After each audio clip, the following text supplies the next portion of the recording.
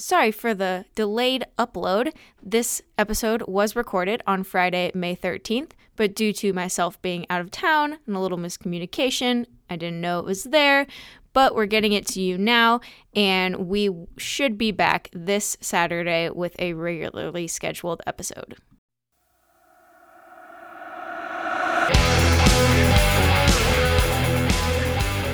Welcome to Bevington Banter, or I should say today 2,000 Mules Banter, because that's basically what we're going to be talking about. Absolutely shocking to some people. To other people who were paying attention, we saw it coming, but it's still, I guess it's still no less of a shock. Dinesh D'Souza's new documentary about how ballot harvesting and drop boxes were used to, well, let's just say steal the election.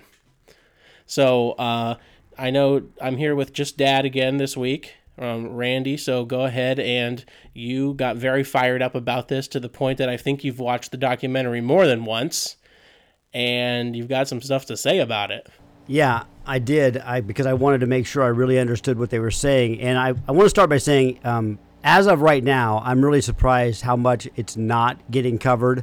I mean, it's not that it's not being mentioned. They can't completely ignore it, but it's not really being taken by seriously, even by a lot of people that you'd think on the right. I was really frustrated with hearing Ben Shapiro's take on it, and it's like, Ben, did you not understand what they were saying? Because you're attributing things to them they did not say. They did not in this documentary come and go and accuse and state with absolute certainty. They did state with certainty that the numbers, if these votes were all illegitimate, would be enough to move the needle on the electoral vote count. But they didn't say that they had proof. They didn't even attempt to claim. In fact, they said, we don't know. We don't know. We just know that this number of ballots has a very strong indication that they were not cast properly. Now, who they were for, we don't know. And we're not even saying they aren't even legitimate ballots in people's names. It's how they went about getting them. So that was really frustrating to hear him say that. Sometimes for such a smart guy, I really think he's colored by his prejudices. But anyways, I think we need to start by talking about what vote harvesting is, because that's what this all really hangs on, vote harvesting. Do you feel comfortable in taking a shot at that, or do you want me to go over it? Well, I mean, the number one thing they do, I feel like the number one place that they do that is like nursing homes. I mean, they go around and they basically collect mail-in ballots that were sent out or pay people for them. Right, and that was a big problem with the 2020 election, is that because of COVID, they had an excuse to send out millions of mail-in ballots that would not have, in years past, been sent out. So they went and they picked these up. Yep, nursing homes is one of the places. They did several interviews with people in nursing homes. One woman who was 104 and literally catatonic, she voted. One woman said that they tell them they have to vote, even though she said she didn't want to vote. One woman said she was shocked to find out that her mother had voted over the last 10 years in all the elections, and there was no way she was competent to do that. So there's a lot of that. They said that there's activists that have been busted within the nursing homes on staff that do this harvesting. But it's also, they talked about how at colleges is a great place to go and do it, because students come and go and their ballots still all get mailed to their colleges, but there's no students there to pick them up. So they go and they pick them up. They go around the neighborhoods and pick them up. All these different ways that they can go about doing it. It's not just the old joke of dead people. These are legitimate ballots in somebody's name. One person was saying how they have a friend in D.C. who they received like 7 mail-in ballots for different people who have all lived in the apartment that they live in. And it's not even just that, but it was out of control. Mail-in balloting was absolutely out of control, to the point where I heard a woman tell a story about her receiving a dead ballot, or a ballot for her dead cat. Yeah. Her dead cat. It was in her cat's name, who was not alive anymore. How was that cat ever registered to vote? Did that cat do they go off like mail? Let's say that cat got mail to that house sometime, even as a joke, someone delivered mail, do they go off that list and illegally register people to vote that aren't even registering themselves to vote just so they can get ballots? Because I can't think of another explanation for why a cat's name would be on a voter roll. I'm sure there's a little bit of that that goes on. I'm sure that was very much an exception, but I'm sure it does happen.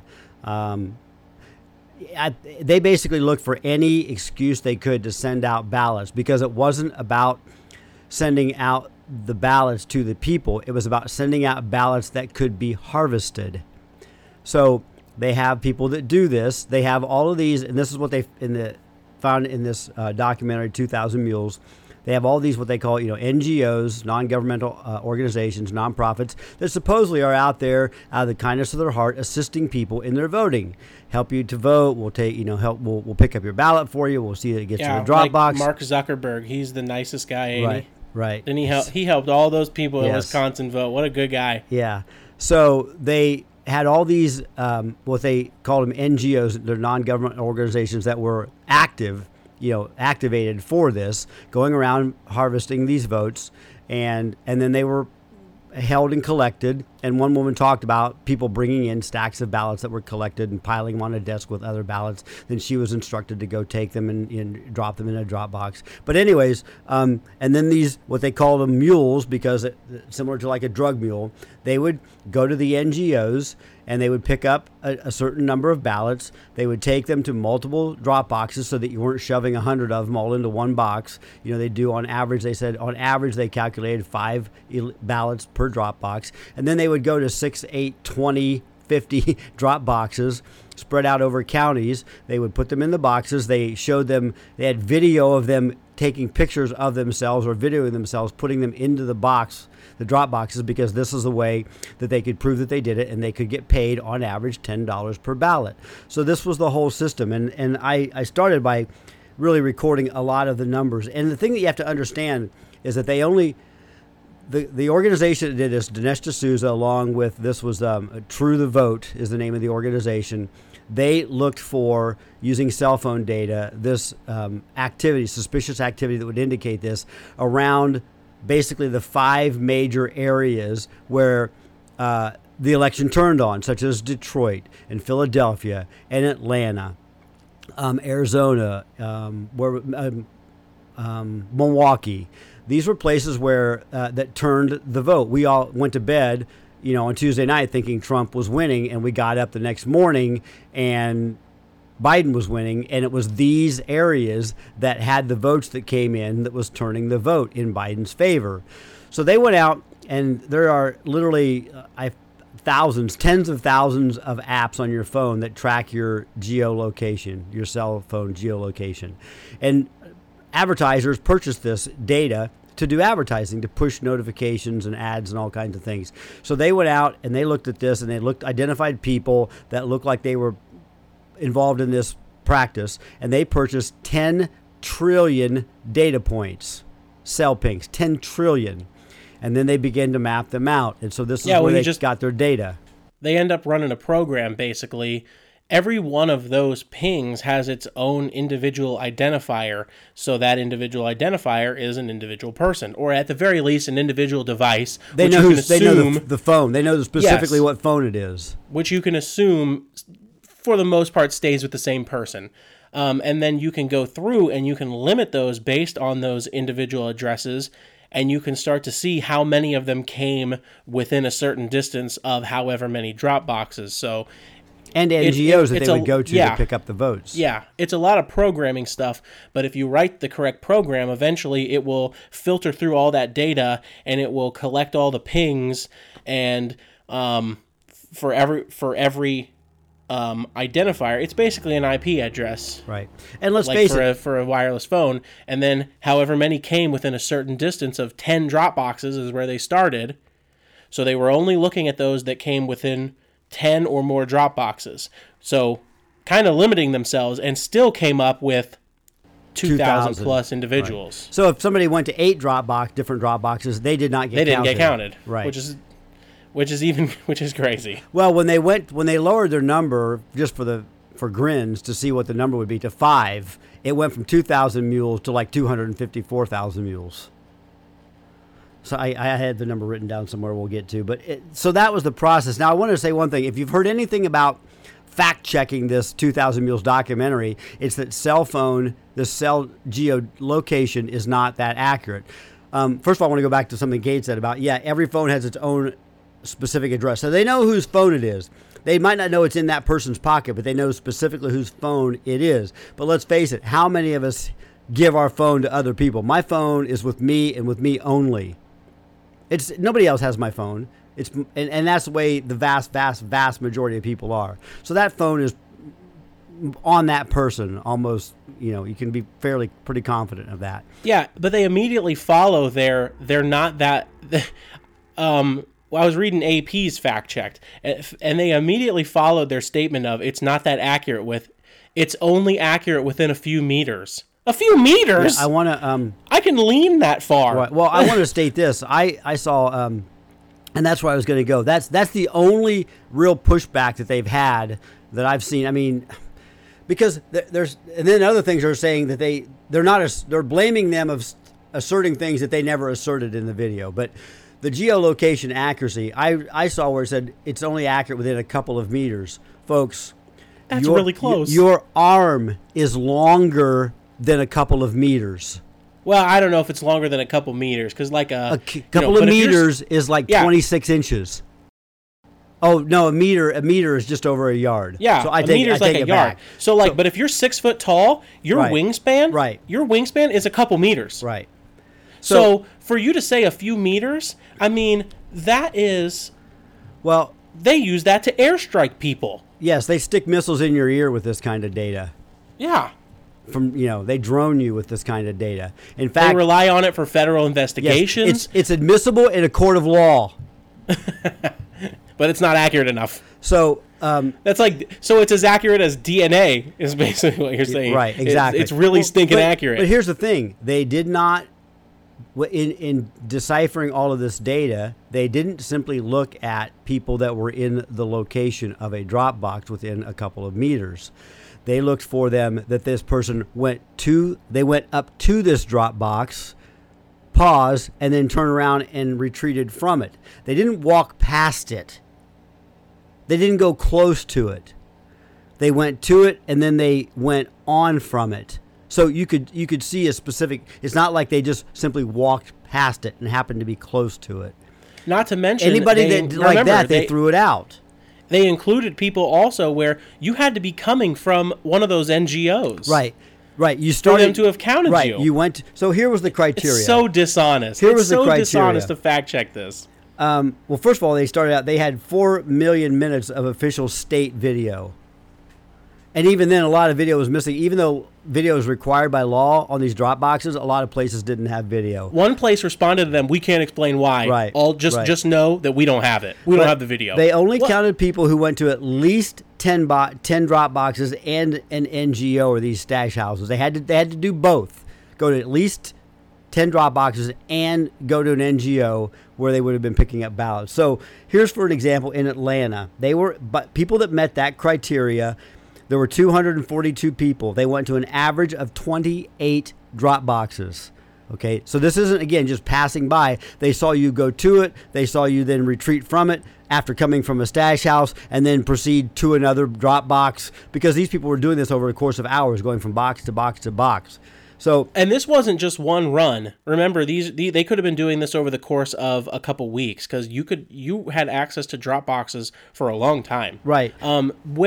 Just a quick question. Is that the place where they used the specific example? Was that Atlanta? The one guy that went to 27 drop boxes and 5 NGOs in one night? 27 drop boxes, 6 counties? Over 6 counties. Was that Atlanta? It was one of the... It was an individual example they used. Yeah, and I don't know if I wrote it.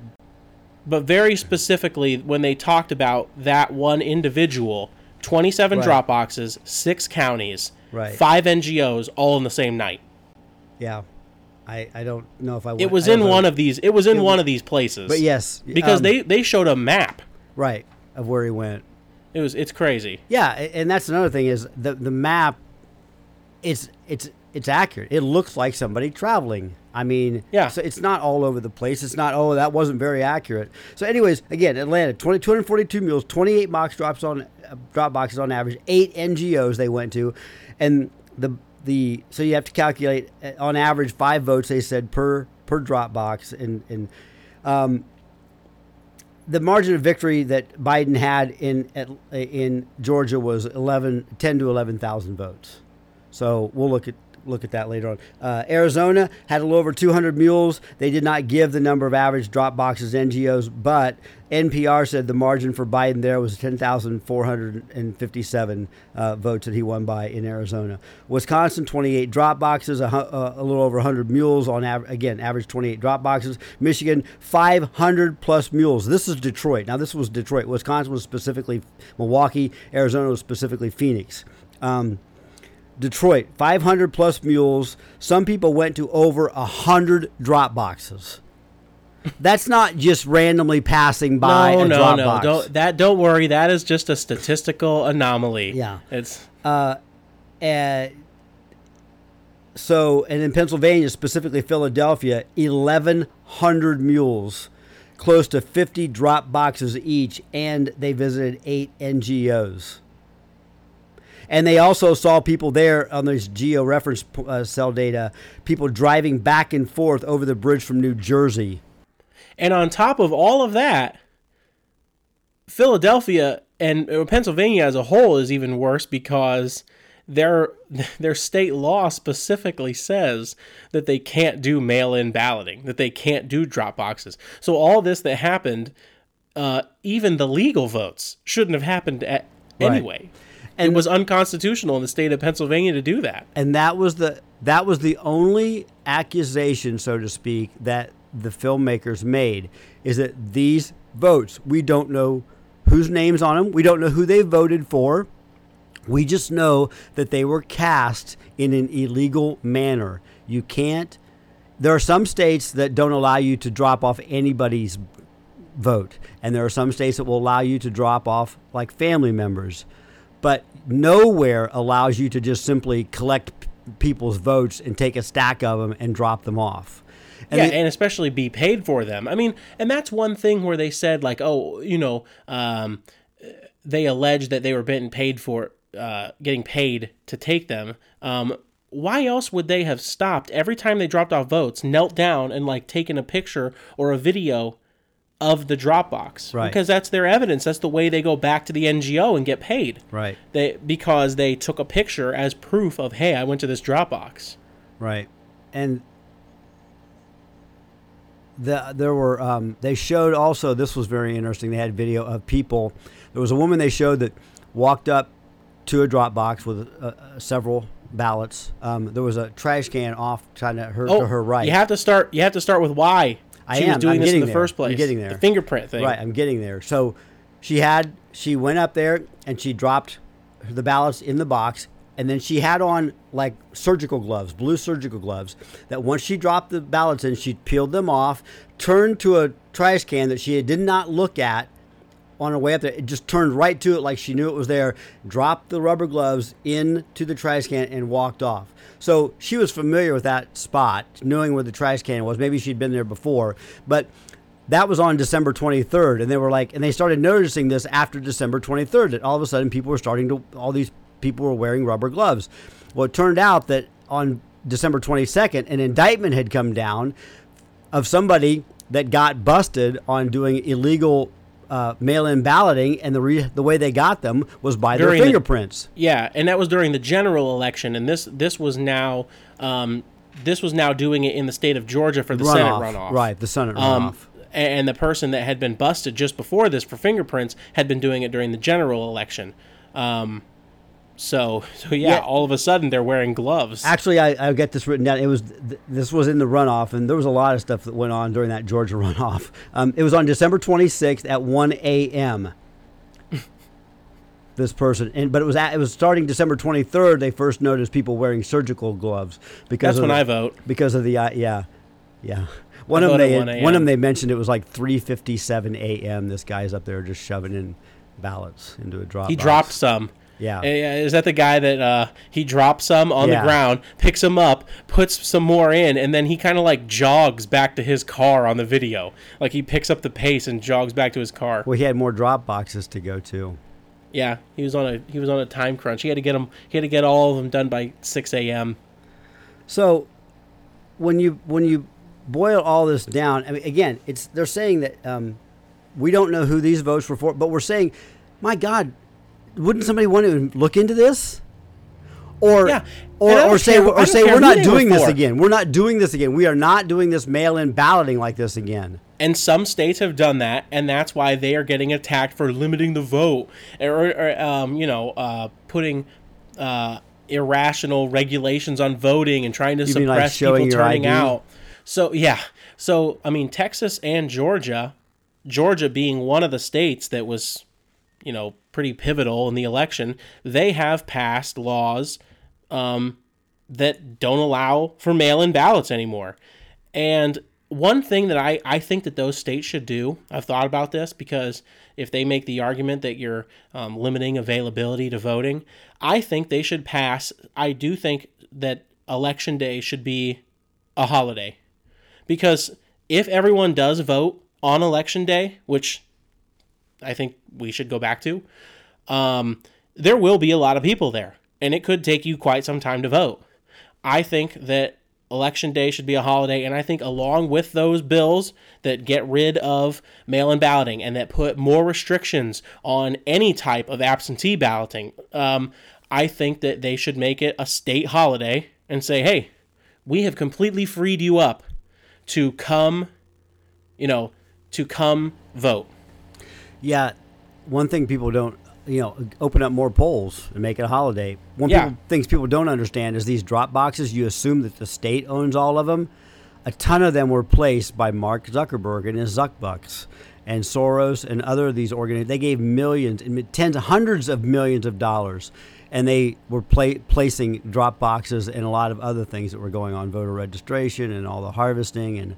And so it's not simply, so the state needs to control it. They need to open up polls and give people the chance to go in and vote.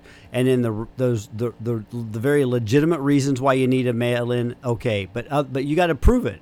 And on that, here's the other thing that they talked about, that it's so hard. Once that mail-in ballot goes into the box and then it's picked up, then it's the envelope is opened and it's separated from the envelope that's got the signature envelope. Once that's done, and that envelope is separated from the ballot, there is no way to tell whose ballot that is.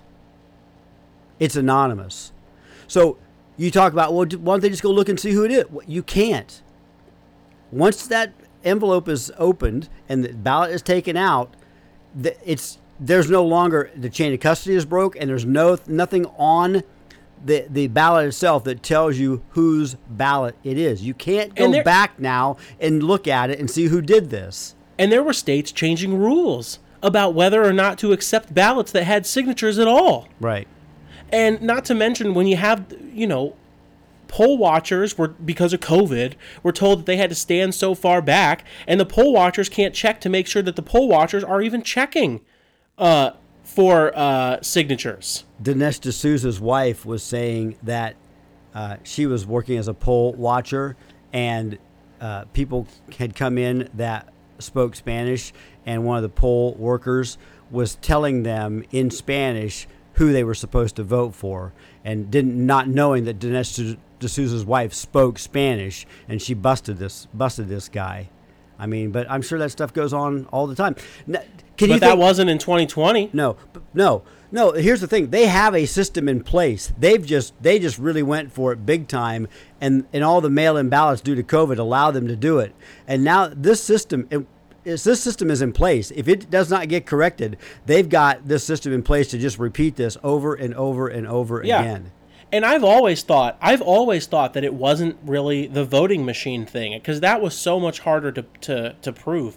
But when you had that voting center in Detroit that was putting those big boards up over the window so that people couldn't see the people counting the votes inside, there weren't there were no poll watchers allowed to be in there. They were blocking their view. And then you had that one van pull up outside and then bring a wagon of votes in at like 2 a.m. It was always about putting in fake paper ballots. It was not the voting machines. It was ballot harvesting. There was a private investigator that they interviewed who was hired by the National Republican something committee, NRSC, to watch drop boxes. And he saw and he videoed people, putting all these ballots into ballot boxes. And he said there were cars from many different states that were showing up and doing this. And he said that in his opinion as a law enforcement person, it definitely was evidence that warranted if you turned it over, it should be investigated. Here's I want to read this, and I tried to be because this is critical to something else that's going on in our country. This is an NGO informant that one of these stash house workers that they interviewed says, and this was in Arizona. She said that she received ballots all week long, and at the end, people would bring in these ballots that they've harvested, and at the end of on Fridays, they'd come in and they'd get paid for the number of ballots they'd brought in. Sometimes the person she worked for would take the ballots to themselves and drop them off, and other times they'd ask her to drop them in boxes that had no video surveillance on them. They'd say, use this drop box. And they said, and she'd say, why? And they'd say, why? And they said, because there's no video surveillance. So she did this, hundreds of ballots, and she did it at night. The informant said that the elections she said, they are fixed, and they have been fixed. They already know who is going to win the election before they take place. These are her quotes. She said, the informant said that they target Hispanic voters because most of them are not well educated and they are elderly, and 90% of them do not drive or have anyone drive them. So these are one of the primary people that they harvest votes from. They go to these elderly people and they get their ballots and they cast their votes for them. Now, do you think maybe why they want to let so many illegals from south of the border into the country? It also makes you think that really there was only one reason that Trump won, and it was because the polls were terrible. They had Trump at a 90% chance of winning. Too many stayed home. Way too many stayed home because they thought it was a guaranteed win. And that is the only reason that Trump was even able to win at all, because if they thought that he had a chance, if they thought that he had even a chance at winning, they would have made sure that he didn't. Right. Well, like she said, they know who's going to win before they do the election. Yeah. Let me read this final thing she said. This informant said that when she first moved to San Luis, Arizona, this is where she worked, she had a longtime friend who asked her for her ballot. She refused. They have not spoken to me since. When she volunteered to work as a informant to try to fix this problem, they told her not to do it because she would end up in pieces in a trash can. She calls them the Mexican Mafia because she said that's how they operate. Anyway, you want to talk about the estimated numbers of actual illegal votes? And these are conservative estimates. Yeah, so they started off with doing the calculus of 2,000 mules with an average of 28 drop boxes, depositing 5 ballots each. That's 380,000 votes. Okay. Again, and these are only these small areas. This isn't nationally. These are these 5 areas where the election turned. So here's the way it goes. Georgia had theirs added up to with 30,000 illegal votes.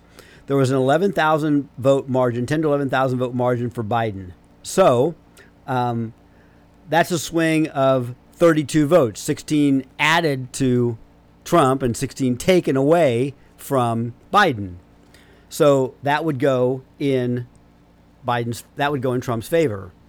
And again, this is just to say, this is only with the 2,000 mules. This is not when they expanded it. And And it's also them simply saying it's not for sure that it did affect the election. It's that it could, and that they are guaranteed illegal votes. Right. So Michigan, they had 125,000 illegal votes. That's what we don't know who they voted for. They were illegally cast. Biden won by 154,000. So Michigan would not have swung to Biden. It would to Trump. It would have stayed Biden. Wisconsin had 14,000 illegal votes. They had a 20,000 vote margin for Biden. So again, it would not have swung in Trump's favor. They would have stayed in Biden's camp. But like I said, Georgia would have swung. That's a 32-point electoral vote reversal. Arizona had 20,000 illegal votes. Biden had a 10,000 vote margin of victory. So that would have been a 22 vote swing, 11 added to Trump, 11 taken away from Biden. Pennsylvania had 275,000 illegal votes cast. There was an 80,000 vote margin for Biden. Therefore, Trump would have had there would have been a 40 vote electoral swing for Trump, 20 for Trump, 20 minus Biden. That adds up to 279 Trump, 259 Biden. And then when you lower the standard from 10 drop boxes to 5 drop boxes, that goes from 2,000 mules, to 54,000 mules. And it adds up to 810,000 illegal votes, and then it goes through the numbers again, which I won't do, but it ends up at 305 if you lowered it to 5 votes. If all those illegal votes were for Biden, Trump ends up with 305 electoral votes. And as far as the Michigan thing goes, because you're right, if you expand it to 5, to only 5 drop boxes, then all of those states could potentially get flipped for Trump. And I'm just saying, there was no reason for them to bring the vans with the wagons full of ballots at 2 a.m. if Trump weren't winning.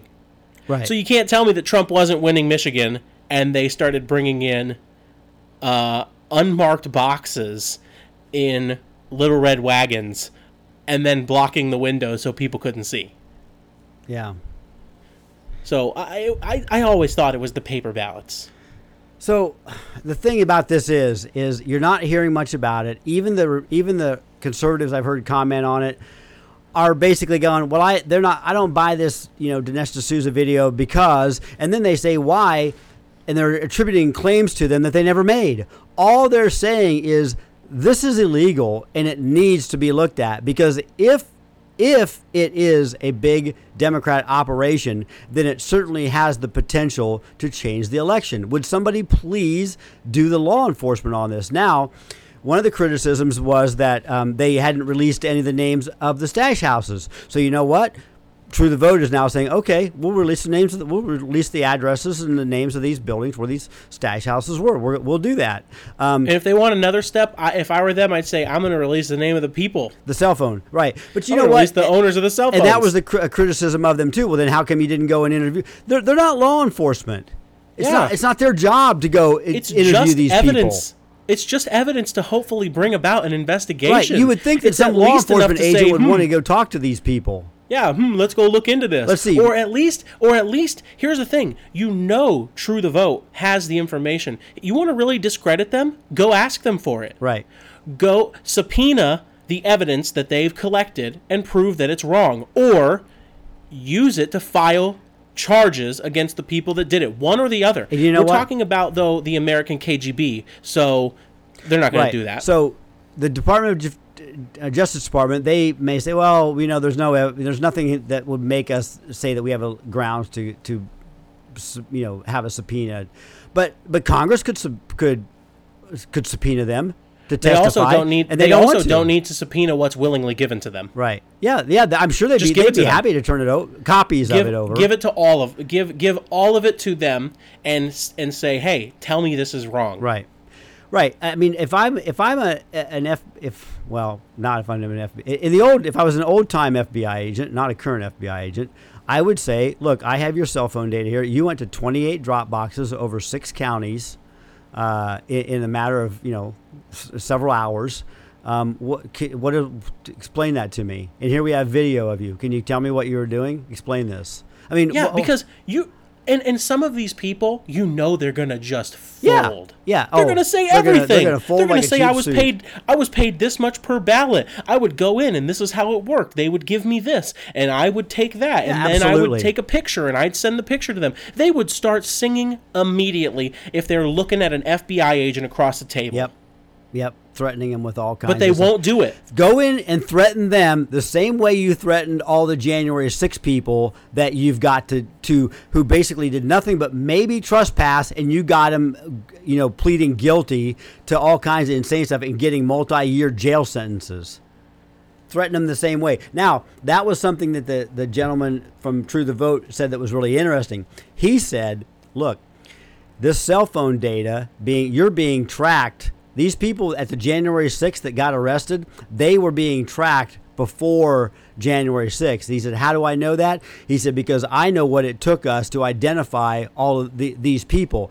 He said, there were people being arrested 3, 4, and 5 days after January 6th. He said, there is no way to do that rapidly, starting from scratch with this cell phone data. You had to be already tracking these people ahead of time and know who they are and know their patterns of movements and all that ahead of January 6th in order to go out and arrest one of them 4 days afterwards.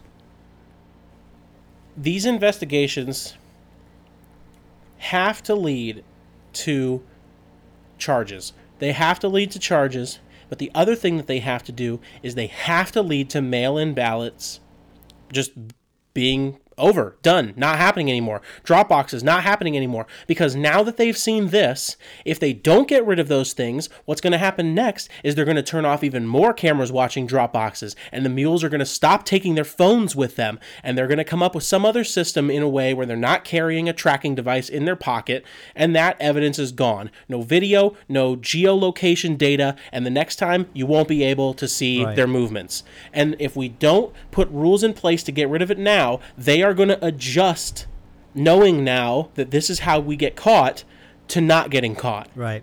Well, this is what. So that's one downside. We've revealed our techniques to know how. We've revealed the techniques, but the thing is that you were never going to, in private, convince the FBI to investigate it. You have to create enough of a public outcry to get them to look into it, and that was really your only chance of getting anything to happen, if it's going to happen at all. You had to create the outrage to get an investigation because you couldn't have done it privately. You couldn't. Yeah. They wouldn't do it. Think about this back after the 2020 vote. Even somebody as, some goofy guy doing a podcast, Steven Crowder, was going to some of these addresses and finding them in the middle of a field or under an overpass. And they shut him down. They kicked him off YouTube and they shut him down, and just like they do with the Hunter Biden laptop story, and wouldn't let it get out. So they may end up having to spend some money, and people are going to need to fund it, to go out there and hire PIs to start tracking these people down and putting a mic and a camera in their face and asking these questions if law enforcement won't do it. But you're right, because it goes back to what I've said multiple times now. They're doing insane things that are causing everybody saying there's going to be this red wave, but they're still continuing to be insane and getting more insane. That only tells me they're not worried about the election because they know who wins before the election takes place. Give me another explanation. Tell me I'm wrong. I hope you're wrong. I hope that the numbers are uncheatable. Well, that's what I'm hoping, that it's the numbers are so big they can't overcome it. The other thing they got going is that this is not a presidential electoral vote system where you only need to swing five cities. Yes, and also I want to just talk about all the stories we heard back then saying there were more votes recorded in this area than there were registered voters.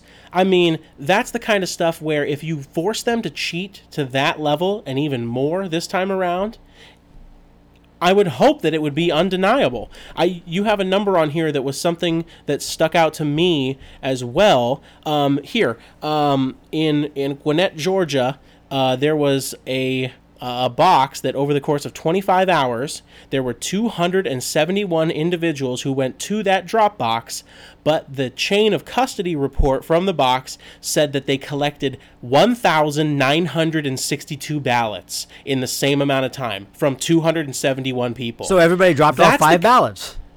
That's the kind of stuff that should be undeniable, just like, well, there were more votes than there were registered voters. So they have video of 272 people going to the box, but over 1,100 ballots were in the box. No, 271 and 1,900 ballots. Okay, so they average over 5 ballots per person. Oh, yeah. 6, 7 ballots, 8 ballots. 7 to 8 ballots per person. Which you know that some of those individuals put their one and only ballot in the box. Some of them were legit. So somebody put 25 votes in there. Yeah. I don't know. But that's the kind of stuff that you would think would be, you can't argue with that. So because again, it proves nothing other than the fact that there were illegal votes cast. Let's figure out for anybody. Let's figure out why and how, and let's stop it. Yes. No more mail-in voting. Very few reasons for absentee voting. Vote election day at a poll. Make it a holiday. You don't have an excuse not to go. Don't let every Latin person that crosses the border into the country so that they can become vote harvested.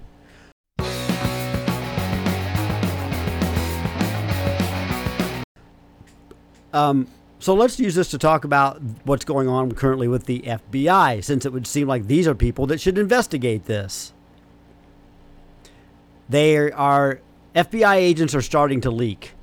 Finally. 3 instances that I know of in just the past week. Yeah. You had a couple that I didn't know about. Well, the first one that I'll talk about is the fact that the FBI is investigating some of their own agents who were involved with the January 6th, or were just there. They weren't even necessarily people who went into the Capitol. My guess is they didn't go into the Capitol. But just the fact that they were there is leading the FBI to investigate their own agents. And it says that a story from the Daily Wire says that the FBI took action against its agents under, quote, Adjudicative Guideline A, which is allegiance to the United States. So because they used their First Amendment right to protest, they simply are now be present. Yeah, they're now being investigated by their own agency for no longer being loyal to the United States. So yeah, that's just crazy. We have become. I mean, every week I think this is as bad as it gets, and it's worse. And then the next week it gets worse. This is as totalitarian as you got. When the FBI is going after its own people, they will destroy your life because you happen to be in a certain location. And this is all political. Another one that I was just listening to was Project Veritas, a whistleblower from the FBI came out to them a while back. The head of Project Veritas, FBI, did one of these, 5 a.m., 6 a.m. morning raids, full tactical gear, a dozen guys with guns and all this kind of stuff, crashing on your door, taking all your, dragging you out in the hallway of your apartment building in your underwear and handcuffing you, taking your laptop and cell phone and all these things. And this guy is saying, I ran across the files and it's purely political. And this guy has First Amendment media protection. And this all happened because they got their hands at Project Veritas on a diary that was believed to be from Joe Biden's is it a stepdaughter? She's a stepdaughter or a daughter? I think it's his daughter. It's a daughter with him and Jill. So it's Bo and what Hunter's half sister. And her name is Bo Bergdahl. Bo Bergdahl's house. That's why they have different last names. But anyways, supposedly this diary had some really creepy stuff in it. Like her showering with him at a too much age. But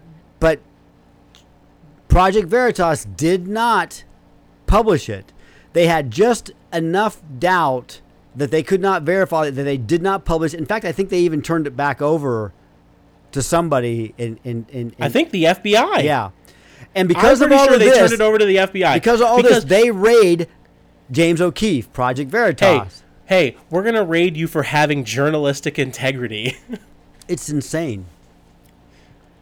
You're supposed to always just go off the cuff on unverifiable sources. That's the rule. If you want to be a journalist, that you report every single thing you're given. So, was there one? You said there were like two things. Was there one other one? Oh, the one other whistleblower was the one that said that it absolutely wasn't true what Merrick Garland said in front of Congress, that they weren't targeting parents that of the parent going to the school board meetings, right? Because that one father who was upset that the board flat out lied about his daughter being raped in the bathroom. They had a file on that guy, and it said that he hadn't done anything criminal, but that he had guns, and he was for sure an insurrectionist. They were filing this. This was like classified at the FBI as the parents were classified as counter-terrorists. This was a counter-terrorism operation. Parents being upset that their kids are being lied about being raped and taught, critical race theory and taught all this transgenderism stuff. Those parents being upset about that are terrorists. Well, the young guy who committed the rape has been charged with rape, so I don't think it was a mischaracterization of what happened if he's been charged with rape. They said that their operation was counterterrorism, obviously. Right. If they classify their own operation as counterterrorism, that clearly means that they say the parents are terrorists. Right, but it also gives them the ability to skirt laws that otherwise that they wouldn't be able to skirt. Oh, yeah. The law that should be gone by now. I mean, we pulled out of Afghanistan, but they won't give up the Patriot Act. Right. That was supposed to end the Patriot Act, but they never ended it. And if they classify you as a terrorist, they don't need to do... There's no due process. You're an enemy combatant, basically. Right. So here's another one. If you want to check this out on the New York Post, we're hearing about the baby formula shortage. People that, there's a particular brand for children who have sensitivity, digestive issues, and they can't just do any old generic baby formula.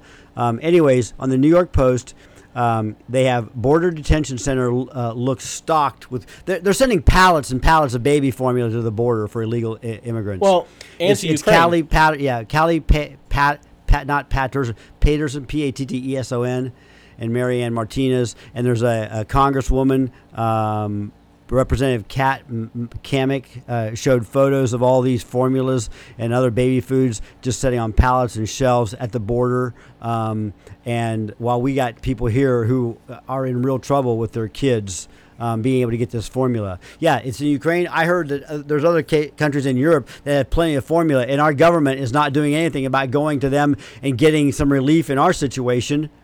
But instead, or just cutting out the middleman and just urge the other European countries to send to Ukraine, and not us at all. And at the same time, we'll stick a $40 billion check in with that baby formula and send it to you. I'm sorry, but when I saw that he signed whatever act that was to expedite our money going to Ukraine, that was basically an act. It was signing an act of proxy war. It's essentially an act of war against Russia through a proxy. Yeah. Because we are now funding. We have now given more money to Ukraine than we spent in our first 2 years in Afghanistan. The first 2 years in Afghanistan. It's a proxy war. We are at war with Russia. And it seems like, it seems like they're having some success against Russia. Things are going really badly for Russia, until somebody just decides, well, screw it, we'll just push a nuke. Russia's going to use a tactical nuke. Something that I heard, as a possible theory, is that Russia's going to use a tactical nuke, so that NATO comes down hard on him, and then he backs off, so that he can say to his people, "Look, I did what I could, but we can't take on all of NATO." and then back away and completely pull out. So use the nuke to show strong force, but then also get backed down by NATO and have that be an excuse for him getting out of there. They're saying that Russia is literally running out of people for soldiers. And I feel like they're baiting us into an actual war. Here's another. There's no way they're giving it all. There's no way they're giving it their all. Here, look at this. They just had one of their best tanks destroyed. They had their flagship destroyed, and we're stupid enough to go, we did that. We helped them target it, and send them the missiles to do it. Yeah, don't you think it would humiliate them even more if we just let them believe that Ukrainians did all that themselves? I heard this though, along with this idea that they're running out of people to go into the army. That almost 40% of the adult male population are alcoholics. Functioning alcoholics, though. Now, here's a funny number. They started talking about these numbers around the world. What countries have the highest number of percentages of alcoholic? You know what country has the highest percentage of adult female alcoholics? The United States. Yep, 11%. It's all them. They drink all those wines. The soccer moms. I guess Getting blasted on wine. all the Karens. They always show like I'm only going to have that meme about like, I'm only going to have one glass, but it's like a fish bowl on a stick. And they're like dumping 2 whole wine bottles in it. And so only one glass with dinner. Fish bowl on a stick. Yeah, that's what it is. Anyways, it's just baby formula is has got it at the border. In the meantime, there's now starting to talk about maybe having to ration diesel. Texas is preparing for brownouts. Texas people, this is where we produce oil from, and they're going to have brownouts? Are you serious? California, they're talking maybe brownouts and blackouts this summer because of the energy demand. California already had rolling blackouts. You had like a day where you had no power. It was like an assigned day of the week to have no power. Do you remember that? We used to have brownouts when we lived there. Yeah. I mean, it's just crazy. There's no reason for it. That's the thing. And they want more and more, of these electric vehicles. We got to get away from using the, carbon-based fuels and all this kind of stuff. And yet we couldn't begin to power electric vehicles if we wanted to, if everybody went to them. We couldn't even come close. And there's areas where they talk about, there's areas where 97% of the electricity generated comes from carbon-based fuels, oil and natural gas and this kind of stuff. So what it's just it's so crazy. It's so ridiculous. The electrical, even if you were to produce that much power, the infrastructure that exists can't push that much power. It's not possible. Right. We don't even be close to have the infrastructure to do it. No way. We don't have power lines that are large enough to handle that capacity. They don't exist. Here's the other thing is when you talk about diesel, you're talking about farming and transportation to haul goods to market, including food. So think about the impact. That's not a problem. That's not a problem because there's no food to transport. Well, and how are you going to it's local farmers here, they're talking about how much it's going to cost them. I mean, thousands, tens, and if not $100,000 more in a year, this coming year, to produce their crop because of diesel costs and fertilizers. Yeah, that's fuel alone, and not to mention fertilizer, right, which those places keep blowing up for some reason. Right, and a lot of them are petroleum based. They have a petroleum base in the fertilizer. So to top it all off, Biden announced that he is rescinding the lease agreements with the oil companies in Alaska and one other place. Yeah. I don't know if it's Texas. It doesn't matter. In the midst of all of this, we are going to remove even more production of oil, of crude oil. Right. And another one, I just keep waiting. It's coming. Shanghai is still locked down. That's going to show up in the supply chain here in the next 3 to 6 to 7 months because they're not producing. All of our goods come from there, and they're not producing them, and they're not shipping them. It will show up longer than that because when they lift those, they're going to find a bunch of bodies in those apartments. It's going to last longer than that. Well, I'm saying it's going to show up a couple months down the road. It's going to start. It's going to show up here, but they show a satellite shot of the port in Shanghai. It looks like you're looking at stars in the sky. There are so many ships just sitting there because they can't get loaded. And since we get so much, we even I've been listening to this. We even get a lot of our technology for our military weaponry comes from China. Now, how dumb is that? That's insane because I've seen stories before where we get like these big transformers for our for power plants, like these really, really big ones. And somebody dug into one and found that there is absolutely remote access technology to just turn them off. They're built-in hackery. From China. It's built-in hackery. They are built in to be remotely turned off. Well, what if they just tell us we're not going to send you the chips for your guidance for your missiles? And we're sending so much now to Ukraine that there are people going, if we had to use them, we don't have the weapons to defend ourselves.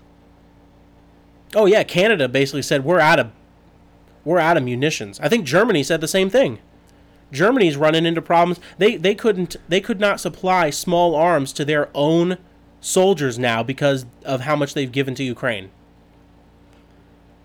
I saw and now we can't feed our babies because of how much formula we've given to Ukraine. I saw why? I saw 5.56 for 44 cents a round. That's a pretty good price. Was it steel case? No, brass case. New? Full metal Factory jacket. new. Yep. Is that PMC? Is that PMC bronze? Yeah. It's cheaper Target stuff, but for 44 cents. 55 grain. 44 cents a round. Yeah. Pretty good price. You put it out. You shoot that out of like a 20-inch barrel, and that's still pretty smoking.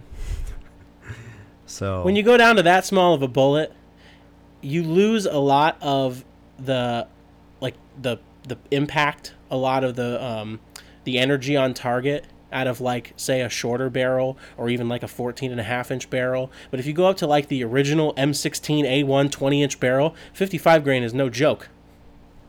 I wouldn't want to get shot with it, even out of 16-inch barrel. There are certain ammos that are optimized for certain barrel lengths. Right. So if you're shooting like out of a 14.5 or a 16-inch barrel, you're best to go with like a full 5.56, like an M855, like a green tip. Yeah. 62 grain.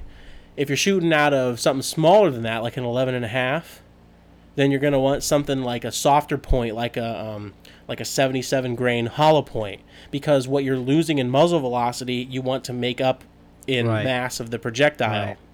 Because you're going to lose muzzle velocity. Right. But when you're talking about like the good old-fashioned Vietnam M16s, your regular old target ammo is super deadly. Well, it'll pass right through you like a hot knife through butter. No, it won't. When you get those things going that fast, you're right, it's coming out. But in between there, it's not just going straight through. It is. No, it doesn't break into pieces, but it tumbles. Oh, yeah. It makes wounds that you cannot seal. Well, I like that. So remember, 55 grain is for target ammo, unless you have a vintage M16. And I'm sure that not too many people have those around since they're fully automatic. There's semi-automatic variants. Oh, okay. So, but everyone's got the short guns now. Yeah. So 20 inches too unwieldy. Yeah. So get yourself a bunch of green tips and a 14.5-inch AR. There you go. Take it from the expert.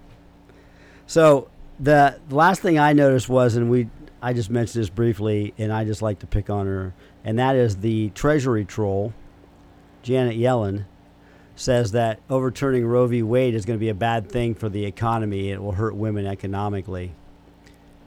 She is just...